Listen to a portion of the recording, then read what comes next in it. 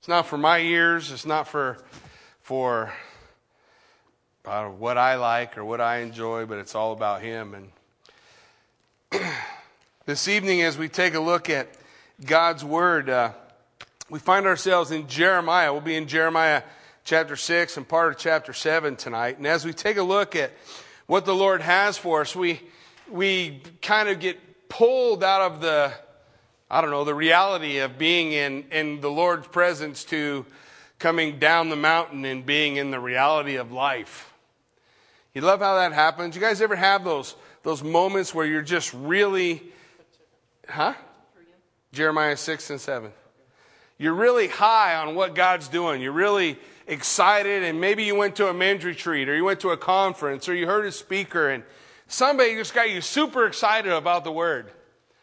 And excited about living your life for Jesus, and excited about really applying all those things you talk about. And then we come home, and right outside the front door of our house is the real world waiting to say, "Did you forget about me?" And often we'll allow that to rip us off. Whenever I think about that, I think about the parable of the sower. You guys remember Jesus told a parable of the sower, and the sower went out to sow seed. And you remember that seed that was sown, and it landed on that hard ground, and the birds of the air swooped down and snatched it up before it had a chance to grow. I think sometimes the devil gets away with that in our life. I think sometimes he gets to come and snatch away the word that God is laying in our heart because, well, to be honest, we let him. We let him because we're not walking in obedience to what God calls us to do. You see, we come down the mountain, we come to the house, and whatever the problem is that's waiting for us, sometimes it's huge. Sometimes it's a big deal. Somebody got hurt, somebody's sick, some tragedy going on. And we take our eyes off of Jesus, and we take our eyes off the word he gave us, and we take our eyes off of what he wants to do in our life. And we put our eyes on the storm, on the giant, on the problem, on the thing that God says not to meditate on. He tells us to meditate on the pure and the lovely. He tells us to meditate on the good that he's working and doing, to trust him for everything else, but to meditate on that. But what happens, come on, I do the same thing. I start meditating on how am I paying that bill again? Or, well, I wasn't planning on putting tires on the car yet. What do you mean the car needs tires? Whatever, the stuff that happens. Well, when we look at Jeremiah the prophet is sent to the southern kingdom, the northern kingdom, Israel, 10 tribes in Israel. They've already gone 100 years earlier into captivity. And the southern kingdom, God warned them through Isaiah, through Jeremiah, through Ezekiel, to pay attention to what happened to her sister and the hard times that she had to go through, as a result of her disobedience to God. But you know what? They would maybe occasionally hear something that they liked of God's word or that they'd want to apply of God's word, but then they'd be faced with life and they forget it. Paul would say it to this. Sometimes we look in the mirror and then we walk away and we forget what manner of man we saw in the mirror. Sometimes we think it's a mirror's job to clean us. But you and I know the mirror can't do that, right? The mirror just shows the dirt. It's up to me to apply the water of God's word to wash that dirt clean. So as we look at what God is laying out here through the prophet Jeremiah, my heart kind of goes out to Jeremiah because Jeremiah's frustrated his entire ministry. People hate him. They never listen to him.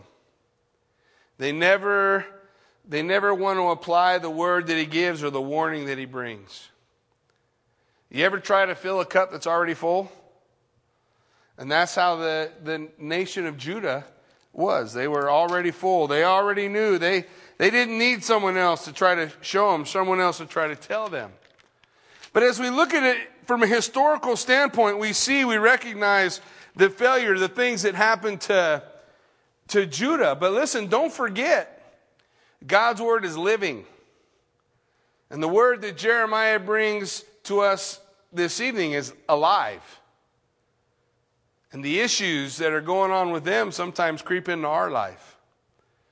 And God wants us to deal with them, to eradicate those, to really be focused on an intimate walk with Him. Because there's so much more that we can have in an intimate walk with Christ than I think what most of us experience. But it comes down to that choice. Comes down to that decision. So let's pick it up in Jeremiah chapter 6. We'll pick it up in verse 16. Verse 16 of chapter 6. Thus says the Lord, stand in the ways and see. Ask for the old paths where the good way is, and walk in it, and you will find rest for your souls. But they said, we will not walk in it. Jeremiah the prophet brings this word. Doesn't that word sound familiar, by the way? Especially the phrase, and you will find rest for your souls. It's something that Jesus quoted. We'll come to that in a moment. But he says, listen, stand in the ways and see. Literally, he's saying, you're at a crossroads in your life, and you can go right or left. Now stop and ask where the old paths are. Stop and ask where the right path, the good path, the road that you need to be on. Don't take a wrong turn in the crossroads. We all face crossroads in our life, don't we? Sometimes several times a day. But we come to that crossroad, we're faced with a choice. He says, seek the old ways. Well, what are the old ways? Well, hold your finger here and flip with me to the old ways. It's in the Psalms, Psalm 119. In Psalm 119, it's easy to find. If you come to Psalms and you find a chapter that goes forever, you're there. Psalm 119, longest chapter in the Word of God, longest chapter in the Bible. Every verse, I think, but 2 speak of the Word of God, the importance of God's Word. Seek the old paths, right? Seek the old paths. Seek God's way. Psalm 119, verse 1, blessed are the undefiled in the way, who walk in the law of the Lord. Blessed are those who take God's word for more than just words on a page. They take it and apply it and say, this is how my life should be ordered. This is how I need to walk. This is who I should be, how I should be, what I should do. To have that attitude that says, I'm not only going to hear it, as James would say, but I'm going to be what? A doer also, right? Then we look down at verse 32. In verse 32 it says, I will run the course of your commandments, for you will enlarge my heart. Hey, I'm not just going to walk the paths. I'm going to run the paths of your commandment, the road that you have laid out before me. But don't miss the point. What did he say? How are you going to be able to do it? It's the Lord that enlarges your heart. We talked about it this morning. What we talked about this morning was God's calling, God's call on our life, or His direction, is our equipping. If God calls us, He equips us. If God calls us, He equips us. He will enable us to do what He's laid out. This is what He's saying. Hey, I'm going to follow your commandments, and you're going to enlarge my heart. You're going to enlarge my heart. You're going to make my heart grow. My heart is going to provide everything I need to do the road, to walk the path you lay out before me. The old path. God's way. God's will. God's plan. Verse 35. Make me walk in the path of your commandments, for I delight in it. You see, the psalmist saying, man, I'm going to live according to the Word of God. I'm going to live according to God's Word. I'm going to follow those things that God's Word says. A lot of times the Word of God is our mirror, right? And it shows us that dirt on our face. And we look at it and we say, yeah, that's right, I need to deal with that. And then we close the book, forget what manner of man we were, where the dirt was, or what needed to be addressed, and we just walk away. But he says, no, man, I'm going to walk in your commandments. I want to obey your word. I want to follow your word. Let's look at verse 59. Verse 59 of Psalm 119 says, I thought about my ways and turned my feet to your testimony. Now, I don't know about you guys, but my life and my testimony is a testimony about how screwed up I can make my life before I decide to allow God to have control of my life. And occasionally, I still think those things. I still think, yeah, I remember what I used to do. Yeah, nope, I need to stay close to Jesus. I need to stay tight with his testimony. I need to stay tight with his word. His word. Folks, his word has a lot to tell us, doesn't it? Doesn't it? I mean, there's a lot of things that his word wants to lay out for us. Our challenge is to take it seriously, to make it real, to say, it's not just going to be words on a page to me. This is what I want to do. This is how I want to walk. This is the character I want to have in my life. When Paul says in Ephesians, be imitators of God like dear children. I want to have a family resemblance to my Father in heaven, to the Lord Jesus Christ. I want to have a family resemblance. John, the apostle of love, said, if anyone says he abides in Christ, he ought also to walk as Jesus walked. That's a matter of taking those words, the promise, the things that Jesus laid out, and not just looking at them and making excuses of why I can't. And saying, no, that's how I'm going to order my life. That's what Jeremiah was saying to Judah. Seek out the old paths. Don't forget, when Judah's writing, you guys remember, when he started, it was at the time of Josiah. Everybody remember Josiah, right? I got it straight now. Josiah was 8. 8 years old when he becomes king. And Josiah starts this sweeping revival through the land. And this sweeping revival starts tearing down the places where the people would worship idols and where they would sacrifice their children. He starts wiping all that out and says, hey, get back to the word. And as they're doing that, as they're looking around in the temple, you know what they discovered? The book of Deuteronomy. They didn't even know, they didn't have the word laying around. They didn't have it like we do today. So they discovered the book of Deuteronomy. He reads it and he's like, oh yeah, this is what we need to do. And as he's about in the midst of where he should have been ruling the greatest, he decides to disobey, go to war when he was told not to go to war, and he died. After Josiah, his son comes up. He rules for about 3 months. Then another son is placed in power by the same Pharaoh who killed his father. And that Pharaoh changes his name. You ever go through the book of Kings and try to keep the king straight? Like how many Jehoiakims can there possibly be? Yeah, you don't want to know. There's a lot of them. There's a lot of them. But the point is, it's a time where they were going through revival and then the brakes come on. Josiah died, and now we got a guy who's going back to the ways where they were worshiping idols. And Jeremiah says, no, guys, go back to the old ways, the old paths. Take the word of God and apply it. Make it a part of your life. What did the word of God tell them in Deuteronomy for their kings? It said to tell the kings not to multiply gold for themselves and start to trust in their gold. It said to tell the kings not to multiply horses for themselves so they would put their trust in their horses. It told the king not to multiply wives for themselves so they wouldn't turn their heart against the Lord. It laid out for the kings to do what? Make a copy of God's word. Wouldn't that be cool if the leaders, if everyone in a public office had to sit down and handwrite a copy of the word of God? But there would be no question about whether or not they at least heard what the word had to say, if they had to write it all. Now, today, with computers, they probably copy and paste it all, right? They might.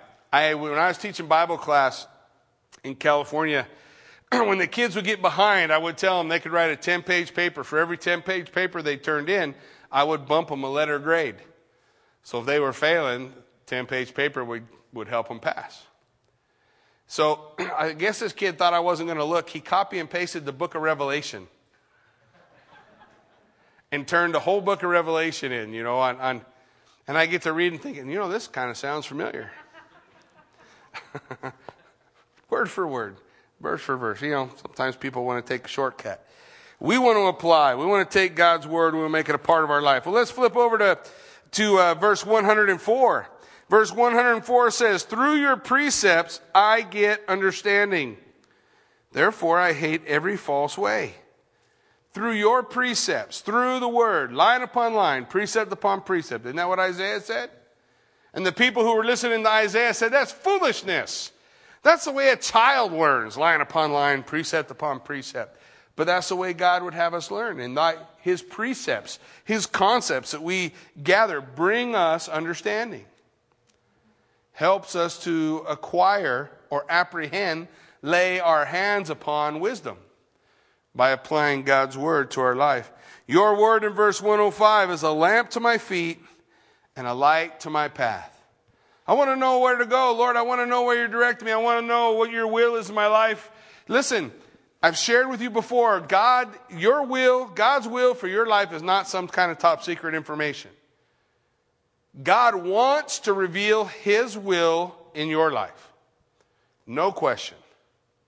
The problem is we're probably not listening. Lord, I got to be at work at 8 o'clock at 7:55. I need to know your will, Lord. Okay, I got to go. Bible says, be still and know that he is God, right? The Bible tells us to wait upon the Lord.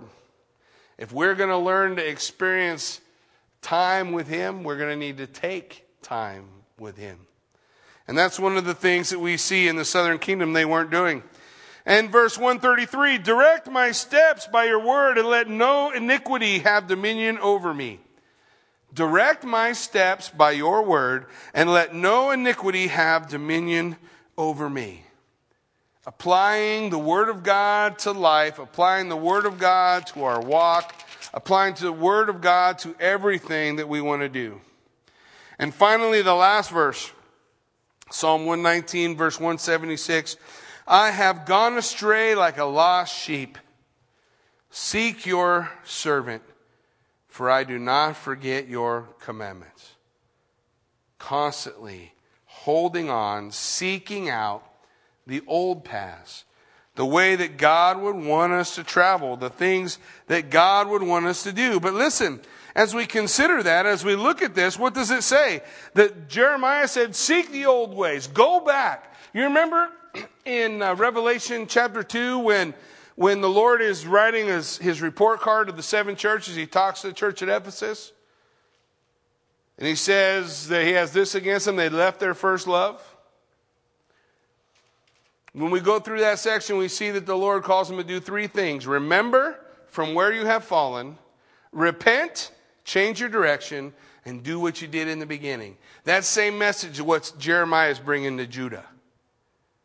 Remember from where you have fallen, repent, turn back, and get back on the right path. But the word of God is clear, right? What do they say? What's their response to him? It says, but they said, we will not walk in it. No thanks. No thanks. What did he promise them? You will find rest for your souls. Think about this. In the land of Judah, the whole world around them was in chaos. Wars, rumors of wars, all kind of craziness going on. The Lord says, walk on my paths and you'll have peace, rest for your souls.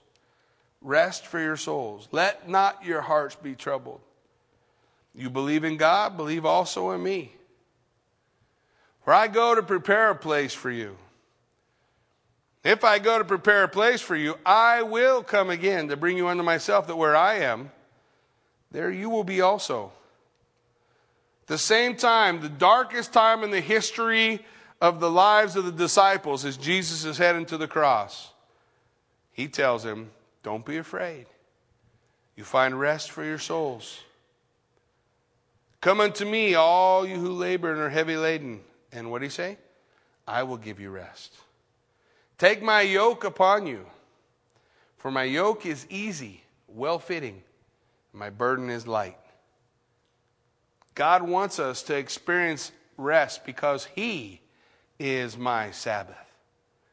My rest is in Christ. In him is everything I need. In him is everything that we want.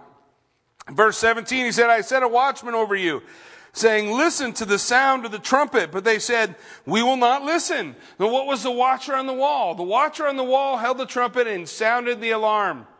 Trouble's coming. Judgment's coming. The enemy is coming. Whatever the case. But they would heed not. They would not listen. They wouldn't hear. God's not going to judge us. Come on. For 2,000 years, you crazy people have been talking about the fact that the Lord's judgment is coming. You've been talking about the fact that Jesus is going to return, but he's not here. Everything continues to go on like it always has. Peter had something to say about that, didn't he? But he said, the Lord is not slack concerning his promises, as some count slackness. But he is long-suffering toward us, desiring that no one would perish. He's waiting, giving opportunity.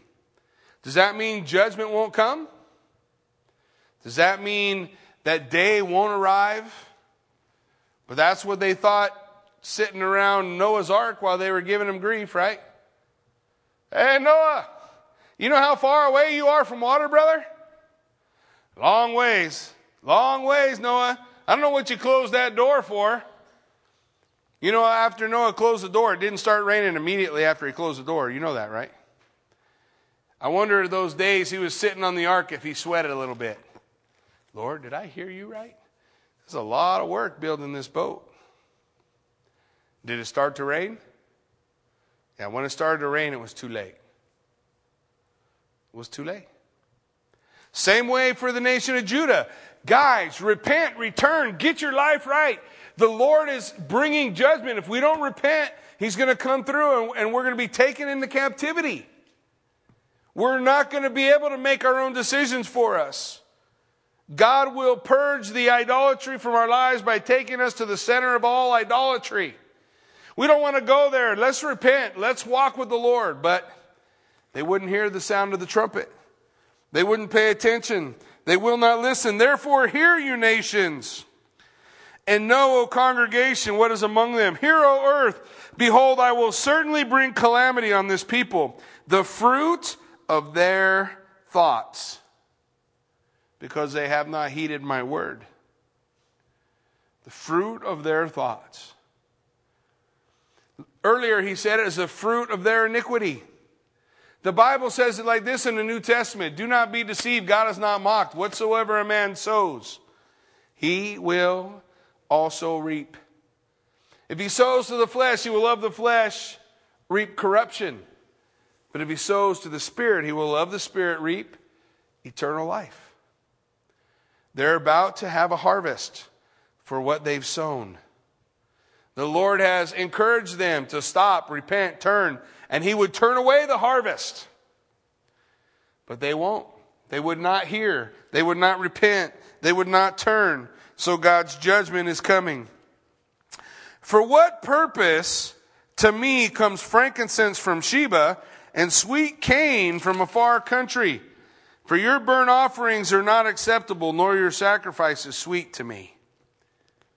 Get the picture. They would go up on the mountain and worship Baal and Ashtoreth, Ashtart. They would do all these things, all these other false worships. And then they would come and they would get special frankincense. And they would get sweet cane to anoint their offerings or their morning and evening offerings. And they would bring them to the Lord. And the Lord is saying, why are you bringing this to me? I don't want your leftovers. You already worship at the altar of all these idols. Why are you coming to me? And when calamity falls, don't call on my name. Call them. Call all those gods you worship and see if they will answer. He says, your burnt offerings do no good. The Bible has a concept that sometimes is a struggle for people to grasp, and that simply is there is no offering for willful sin. There was nothing that could be offered for willful sin.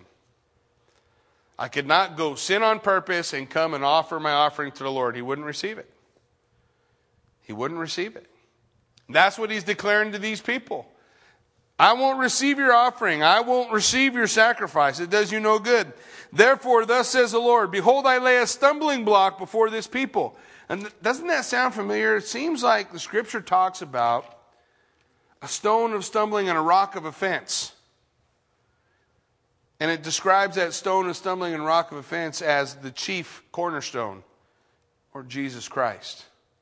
I will set a stumbling block before this people, and the fathers and the sons together will fall on them, and their neighbor and his friend will perish. Thus says the Lord, behold, the people comes from a north country, that's Babylon, and a great nation will be raised from the farthest parts of the earth, and they will lay hold on bow and spear, and they are cruel and have no mercy.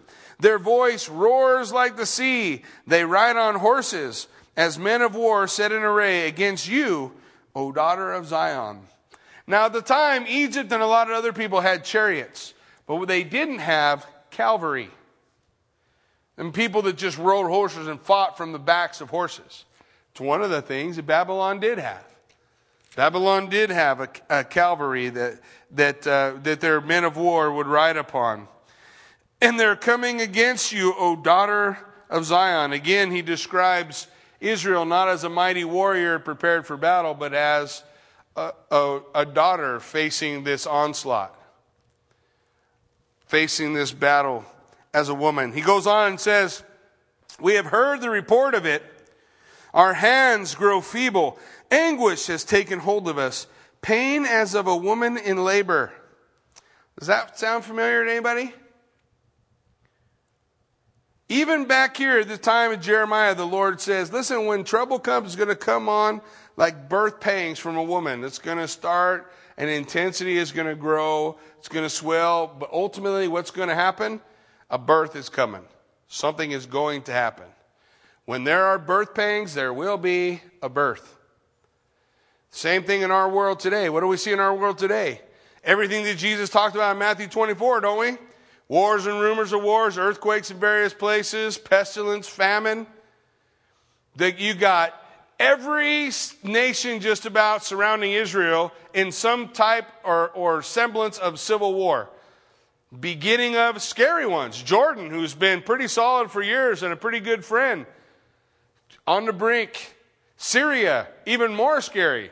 Because what if a wackier government takes hold of Syria? What if in all these areas, all these nations that are covered in Ezekiel 38 and 39, what if they all become pals of Russia? Oh, I'm sorry, it's too late. They did that. Oh, what's the name of Russia in the Bible? Magog? Sound familiar? Gog, Magog, invasion against Israel. All these people surrounding Israel. Israel can't defend herself. God delivers her. It's one of the battles I believe that the Scripture lays out is still yet to take place. It doesn't have to take place before God calls the church. God can call a church home anytime. But that battle is, I believe, on the horizon. And I think we can watch it beginning, the pieces moving on the news. What is it if nothing else? Birth pangs. What does it mean? There will be a birth. They begin. People say, oh, you always talk about earthquake. There's always been earthquakes. You're right. And they've increased in intensity and frequency since 1948. Anybody know what happened in 1948? Israel became a nation. Seems like the Word of God said something about that, didn't it? I think it was Ezekiel 37. The valley of dry bones. But don't confuse it. Ezekiel 37 talks about them dry bones coming alive and worshiping God as their Lord and Savior. They haven't done that yet. I think we're in the place where the dry bones are gathered together, but they're not filled with the Spirit. They're not anointed. That's yet to come. That day will come. Jesus will rule as king from that place. But our world is upside down. But Jesus said, don't be freaked out about that. Don't let your hearts be troubled. Don't be afraid. Trust me. I know what I'm doing. You put your faith in me. I'm going to take care of you. You're my child. Does that mean there will be nothing hard we go through? Well, the Bible's very clear on that, right? All who desire to live godly in Christ Jesus, what? Will suffer persecution. That's a promise, by the way. It's as close to a commandment as you can get, and none of us have that on our fridge, do we? Wait, I can't wait to read that one. What's it tell us? It tells us there will be hard times. It doesn't mean if we have hard times, God doesn't love us, does it? No. Is God able to carry us through hard times? Absolutely. Has he ever done it before? Yeah, he did. We just talked about Noah being carried through the flood, didn't we? And right before Noah was carried through the flood, what occurred? There was an interesting little story that just seems kind of out of the mix around Genesis chapter 5. It's this fellow that says that he was 65 years old when he had children. And suddenly having children made him walk with God. That ever happened to anybody else? Says Enoch was 65 years old and he began to have children. And as he had children, he walked with God. And Enoch walked with God for 300 years and was not. For God took him. Isn't that kind of odd to anybody? Kind of a random story, isn't it? Right before the judgment of the flood and God carrying Noah through the flood, you have a story of Enoch being what? What do you want to call it? Delivered, snatched away, raptured, I don't care what you call it. He was not, for God took him. God took him. What's that a picture of? Interesting, isn't it? Interesting. God's able. God's able. We read the 7 letters to the 7 churches and we see that God is able. To some of those churches, he promises to deliver them from the time of tribulation that is to come on what? The whole world. From others, he said, you better get right or you'll get left. That's what he said. That's the report card. Read it. 7 letters to 7 churches. As we look at that, we recognize and realize same things that they're going through as their judgment is coming upon them. We see in our day, we see in our time, and God has a path for you to walk. Me too. And he guides us on that path when we spend time in his word. How much time do you spend in God's word every day? How much time do you allow God's word? Remember, I talked about this morning, guys. Listen, there's no such thing as quantity time if you don't have, or there's no such thing, there's no such thing as quality time if you don't have quantity time. You can't have quality time with the Lord if you're not spending time with him on a regular basis. And, you know, as much as I hate to say it, God wants your morning. I would prefer my morning to start about 11 every day. I like that. And I'll be happy to stay up till 3 or 4 in the morning. It doesn't bother me at all. If you let me sleep till 11, I'll stay up as late as you want. Not me. Yeah. But you know what? Not God either. What do we see Jesus doing when he wanted to spend time with the Father? He got up early in the morning and he went to a quiet place. If Jesus needed to do it, don't you think maybe we do? Amen. We need to get up early. We need to seek his face. Well, the Lord has something to say about that. And if I stop stammering, we'll get to it. So let's go on. He says then, in verse 25, do not go out into the field nor walk by the way because of the sword of the enemy. Fear is on every side. O daughter of my people, dress in sackcloth and roll about in ashes. Make mourning as for an only son, most bitter lamentation, for the plunderer will suddenly come upon us. So in this section of Scripture, we have seen a stumbling block, labor pains on a pregnant woman, and mourning as one mourns for the loss of an only son. All prophetic pictures that point to Jesus Christ. He goes on and says, now, I have set you as an assayer. What's an assayer? An assayer, this is a metallurgist, a tester of metal. I have set you as an assayer in a fortress among my people, that you may know and test their way. Hey, I want you to test the metal of the nation of Judah. So he goes on and says, they are all stubborn rebels, walking as slanderers. They are bronze and iron. They are all corrupters. When we talk about refining silver, bronze and iron can attach themselves to silver. And what a refiner will do is apply heat, fire, and try through the application of a flux, like lead, to pull the bronze and the iron away from the silver. It'll attach itself to the lead, float up as dross, be scraped off, and you have refined silver. Silver, throughout the Scripture, speaks of redemption. Throughout the Scripture, silver is about redemption. Bronze is about judgment. So we take a look at what he has to say. He says, all my people are corrupt. They're like a ruined metal. They're messed up. So the bellows will blow fiercely. That's that thing that blows in the fire, right? I got one of those in my fireplace. I burnt a hole in it. Yeah. Any of you guys ever have that trouble with the bellows? I'm not sure it was probably something Kathy got at TJ Maxx or something that's supposed to hang next to the fireplace, but we use it. And if I get it too close to the fire, sometimes it'll suck a coal up inside. That's bad. Burns a hole clean through the bellows, just like that.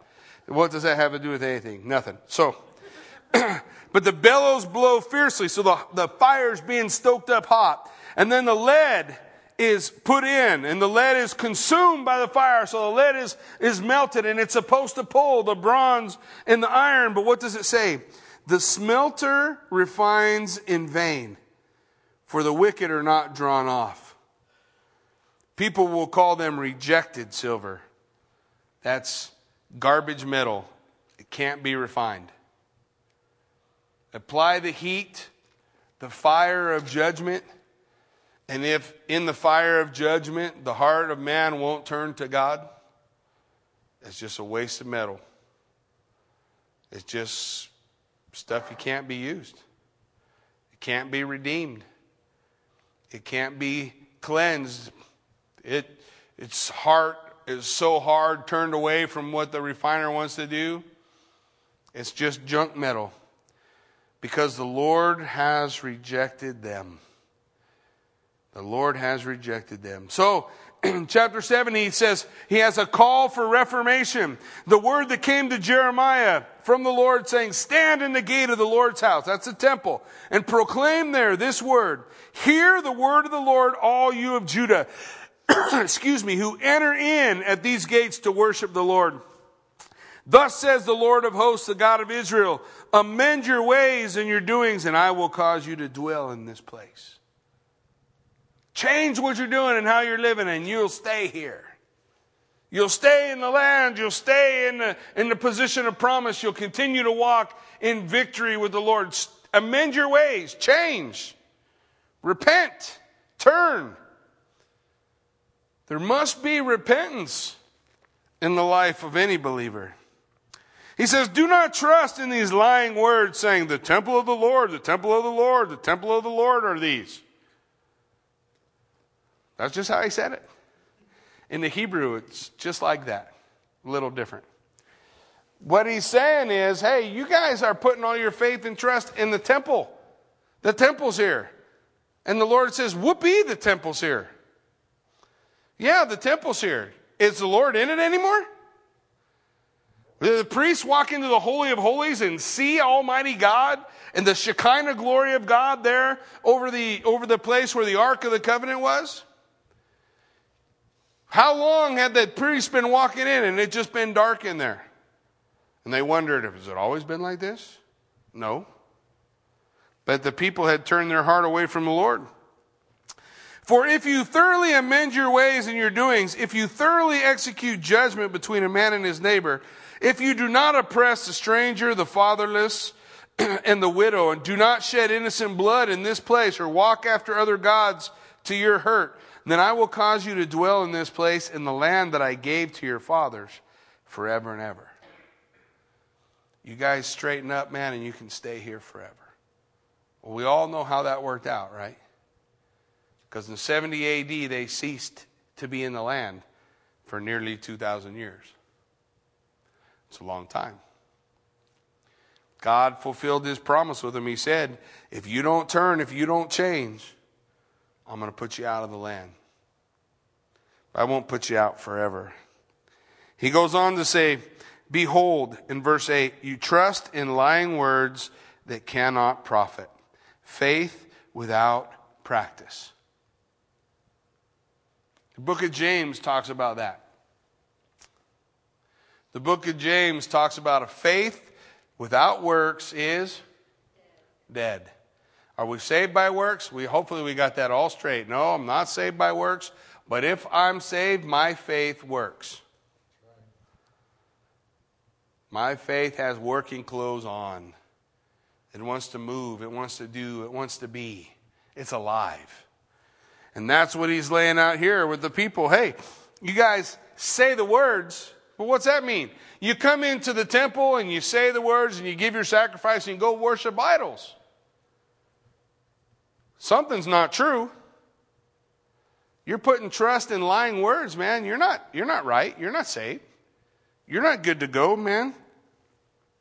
Verse 9, will you steal, murder, commit adultery, swear falsely, burn incense to Baal, and walk after other gods whom you do not know, and then come and stand before me in this house, which is called by my name, and say, we are delivered to do all these abominations? Has this house, which is called by my name, become a den of thieves in your eyes? They weren't honoring the house of the Lord. Behold, even I have seen it, says the Lord. So listen, go to the place called Shiloh. Go now to my place, which was in Shiloh, where I set my name at the first, and see what I did to it because of the wickedness of my people Israel. Go to Shiloh. Shiloh is the first place that the tabernacle stayed permanently. The Bible says that that's the place where God wrote his name. It's interesting, if you get a satellite photo of the area, you can see the Yahweh in the mountains. If you want to see it, it's in my office. Picture of the name of God written, where the Lord said, that place where I wrote my name, Shiloh. But does Shiloh still have the temple? Does it still have the tabernacle? No, what happened? The Philistines came and wiped it out and stole the Ark of the Covenant. The children of Israel foolishly brought the Ark of the Covenant to battle. They took the Ark of the Covenant and there was this chaos. The Lord utterly destroyed Shiloh. Why? Because there the idolatry began. And God said, there's no sense in you guys coming to worship me. Let's get the worship of me out of here. You're more interested in these idols. So the Lord says, consider Shiloh. It's gone. There's nothing there. There's nothing to see. There's nothing to look at. Look at what I did to Shiloh because of the wickedness of my people Israel. Real quick, let's turn to Psalm 78, and we'll just read what the psalmist has to say about Shiloh. In Psalm 78, verse 58, I think.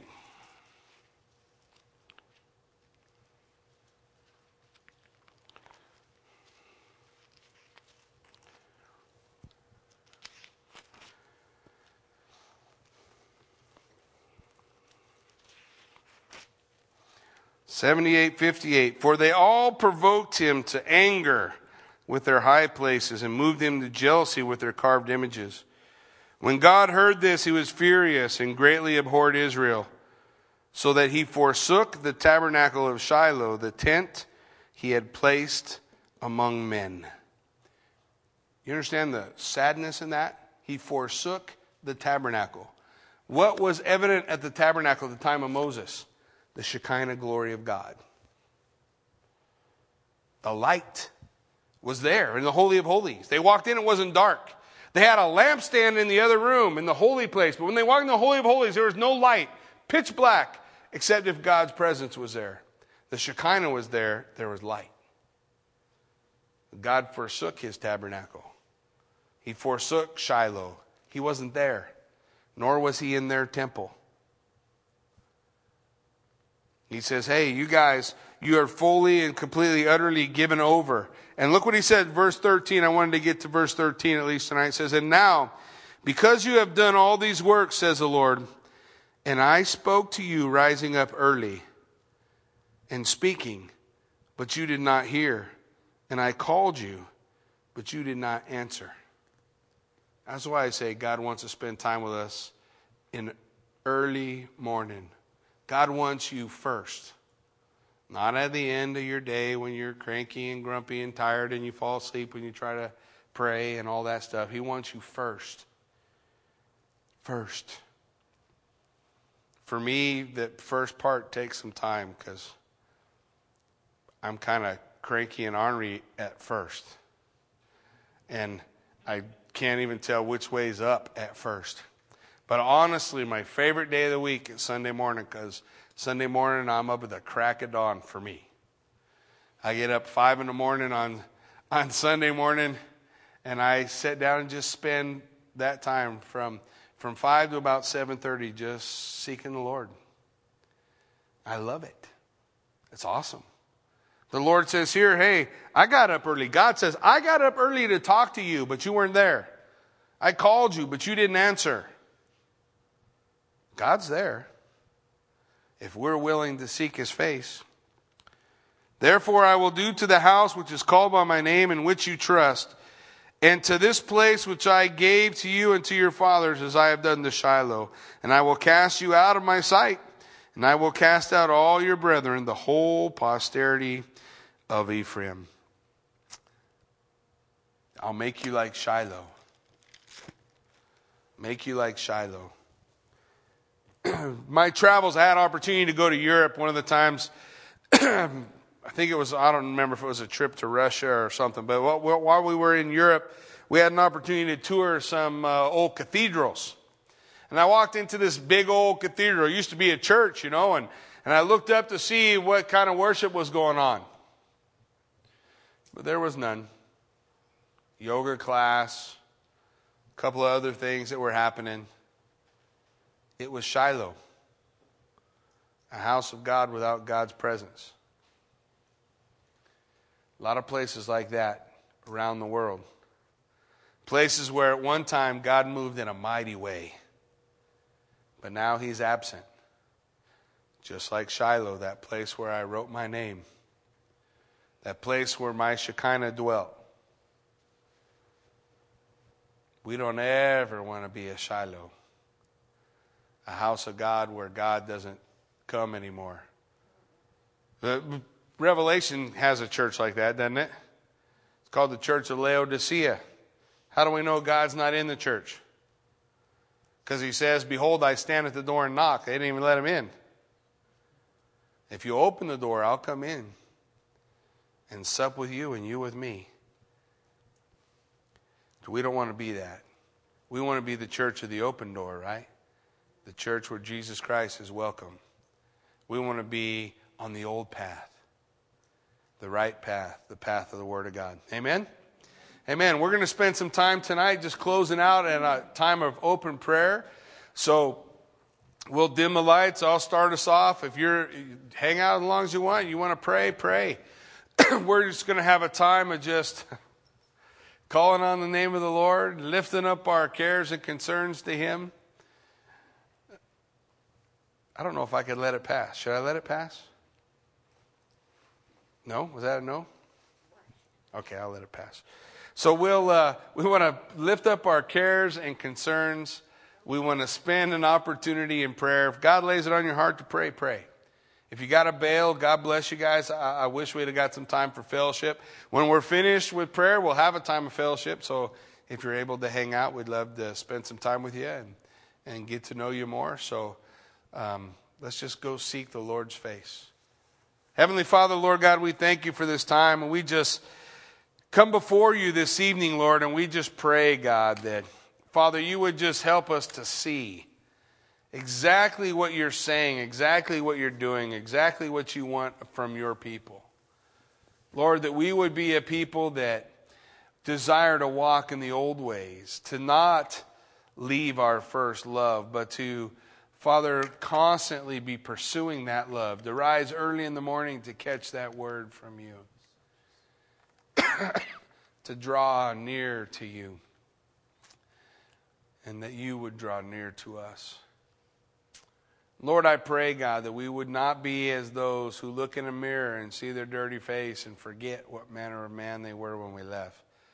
But as the Word of God speaks to our heart, that we would do what you have called us to do.